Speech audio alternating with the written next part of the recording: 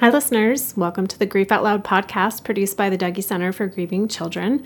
I'm Jana DeCristofaro and wanted to give you just a little heads up as you listen to this episode. You'll be hearing references to our old name, which was Dear Dougy.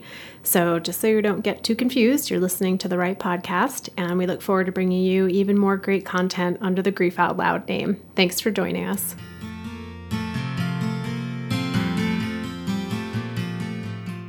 Hello, everybody. This is Brendan Connolly over at the Dougy Center, and I'm here with Jana DeCristofaro. Hi, Jana. Hi, Brendan. This is a funky thing because Jana and I, this is a little inside baseball on this podcast. We're in the same building, and maybe even to you it sounds like we're talking to each other across the table, but we're not, are we, Jana? No, we're actually in our own offices. Yeah, it's a little weird to be in our own offices, but it works out okay. And this is our DIY podcast setup with minimal investment, and we hope you enjoy it.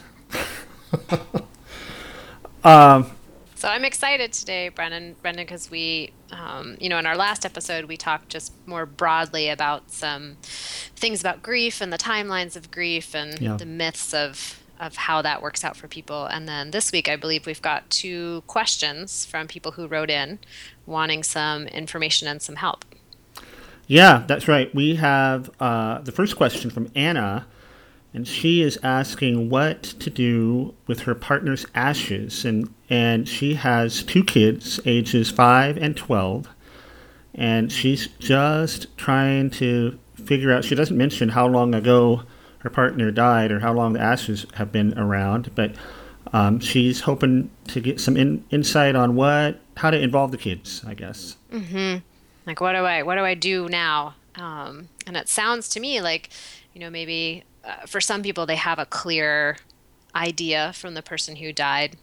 Maybe they'd had a conversation or a plan around what the person who died wanted to have done with their body or with their ashes. And it sounds like for Anna, there's no information about that. So she's sort of left on her own trying to figure out what to do.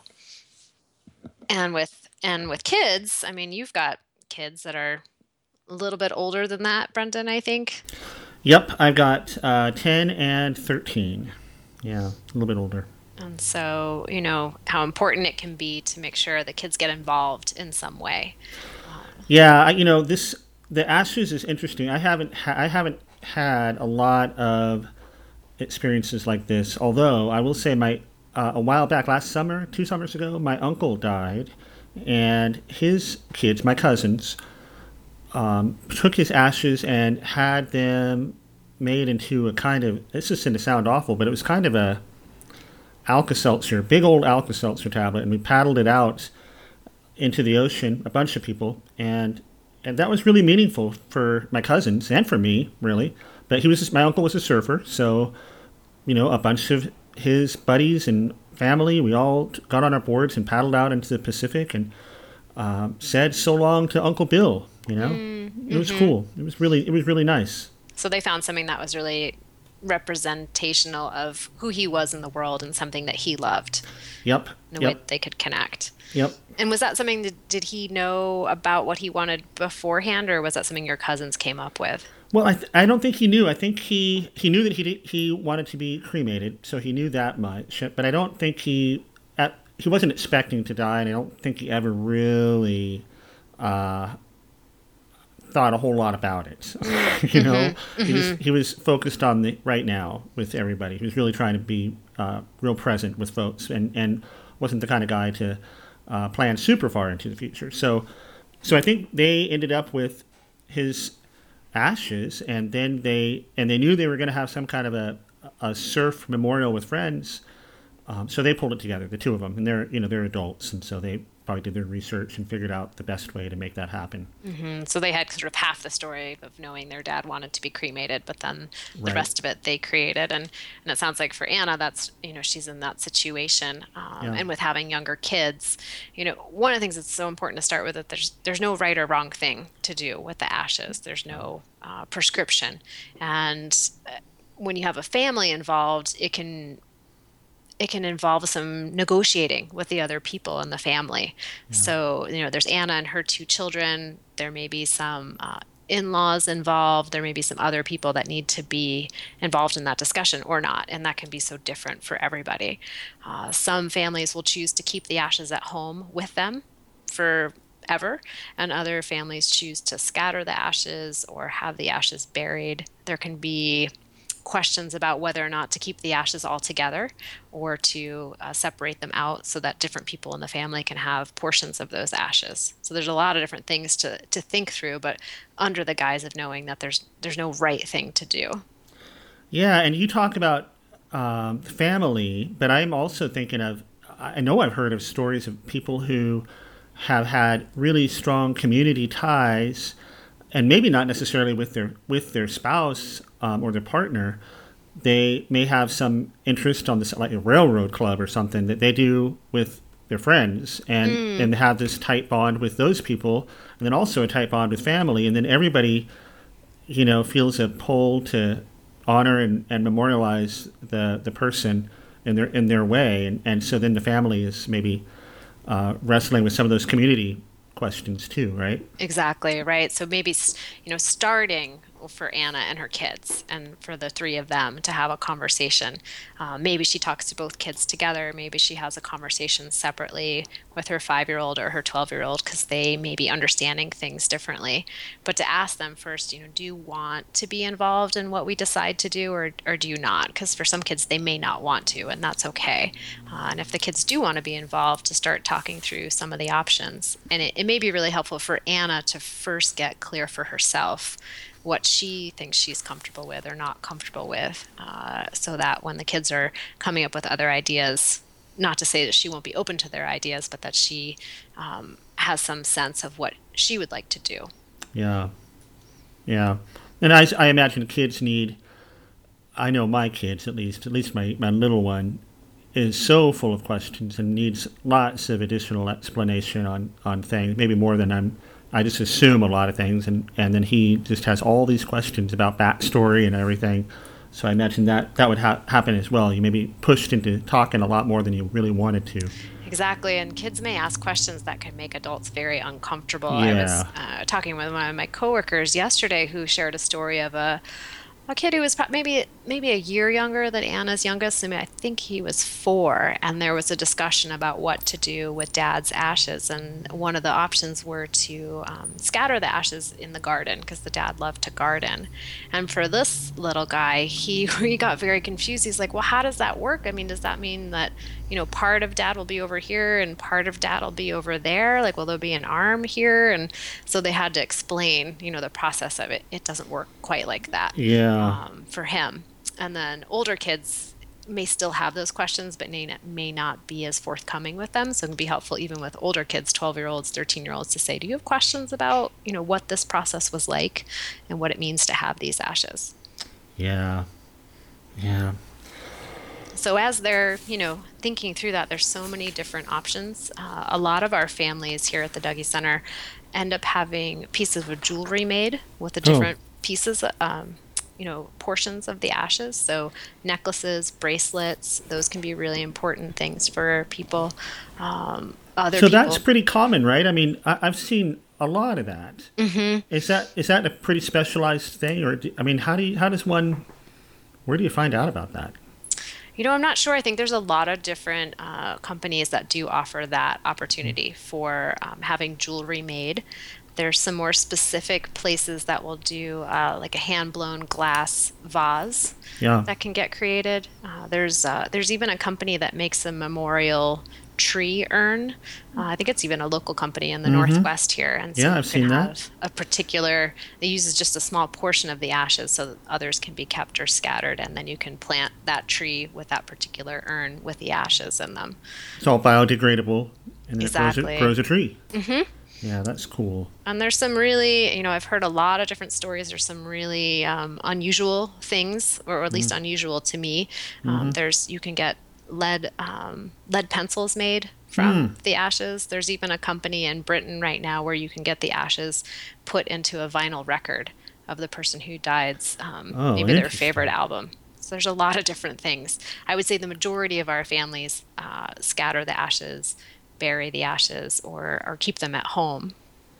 Yeah, that's been, at least in my really small experience, it's been a little bit of scatter and a little bit of keep at home. And really helpful to talk, for Anna to talk with her kids and thinking long term about it. I was talking with a teenager the other week in one of my groups who said, we've talked about scattering the ashes, but I really don't want to. I like having my dad in the house. So then I know if we move, we can always take him with us. And if we were to scatter him somewhere and then we moved far away, I wouldn't be able to visit the place of where he is. And then for other people, it's important to scatter them in a place that felt really connected to the person who died. Yeah. You showed me a list of things that people can do with ashes, and a couple that really stood out beyond the lead pencil were mixing into paint and tattoo ink. Mm-hmm. Those are super interesting to me. I think we'll put, this is a great list, and probably you can find similar lists around the internet, but we'll throw this up on the show notes so that if you're interested in the full list, some of the stuff we talked about and some of the stuff we didn't talk about with respect to ashes, we'll have it up there on the show notes. Great. So should we get to, I know we have one more question to look Yeah, at today. Eric wrote in too and was curious. This is an interesting question. He'd like to know whether he should go to his friend's mother's funeral. Sounds kind of tricky. Mm-hmm. Yeah, and especially if he didn't know his friend's mom. Yeah. I'm thinking it might be going in that direction, and that can be really tricky. As I think back over listening to people who talk about the funeral, the memorial, and talk about who was there and who wasn't there, the details can be pretty hazy for people of, I'm not exactly sure who was there, but if there's particular people that they thought would be there and weren't there, they definitely remember that. So it really stands out to people who's not there, sometimes even more so than who is there. And, keeping close at hand the idea that oftentimes the memorial is there to honor the person who died, but also to show support for the people who are alive. And if this person is a really good friend, it makes sense to me to go if he may want to check in with his friend to see. But I wouldn't see it as an intrusion in any way. So you're saying check in, maybe go, and also check in to see if they can be part of the support network, right? Exactly, right. So there may be a chance, since he's, good friends with this person whose mom died and he didn't know the mother, he may be in a unique role where he can be offering support, tangible support. Like, are there people flying in from other places who need rides? Do you need someone to help pick up food or help someone to hand out programs? So to offer that really tangible support can give, this person who wrote in with the question something to do, and also to provide that really specific support. Yes. Do you think, how would that go with somebody who didn't know the deceased and was handing out programs? How would that go? Yeah, I mean, I don't know. I feel like if that was me, I would be feeling a little awkward because somebody's going to come up to me and want to talk about, I don't know, I guess you just be honest and say, I'm friends with the family. Mm-hmm. And not say you have any really great memories with the mom necessarily, right? Exactly. And again, it goes back to what we mentioned for Anna, our first question today, of having this person really check in with themselves before they offer support. Like, what are they comfortable with? So if there's someone who's comfortable doing more behind the scenes things, then that's what they should offer. And it better than just saying, what can I do to help? Like, come up with a couple of choices of things you imagine they might need help with. Because oftentimes the person who's grieving, they are pulled in so many different directions, they don't even know what they need. So it can put a lot of pressure on them to say, tell me what you need, depending on the relationship you have with the person. Yeah, absolutely. I think that gets me all the time, people, good-hearted people wanting to help. And you've got maybe half a dozen people saying, hey, tell me how I can help. well, I Right. need somebody to help me figure out what to tell all the people who want to help, Right. right? Right. Oftentimes you can do a really valuable role by being a buffer. You show up and you're right there by your friend at this memorial service, and you come up with a signal that your friend can give you when they need a break or Yeah, when they need you to step in, because there's going to be so many people most likely coming up and hugging this person and asking them questions. And so if you can have your like personal assistant buffer one, yeah, you can say, we'll be back in 5 minutes, or you yeah, know my friend really needs a break from hugs right now. yeah, And then the friend, who's the one who's grieving, doesn't have to put themselves in that tough position of speaking up so much. yeah, over and over, right? Yeah, that's good. That's good. That is a line of thinking that doesn't naturally occur to me. I feel like I'm always willing to, and I think I frequently do. I'm behind the scenes, behind the curtain kind of person. So, I'll set up and clean up and not be out in front. Although being out in front's okay, but I just feel like I'm naturally better as a support kind of behind everybody. But it would be I like the idea of having somebody right next to you, being a buffer person. I don't know would you call him a buffer person?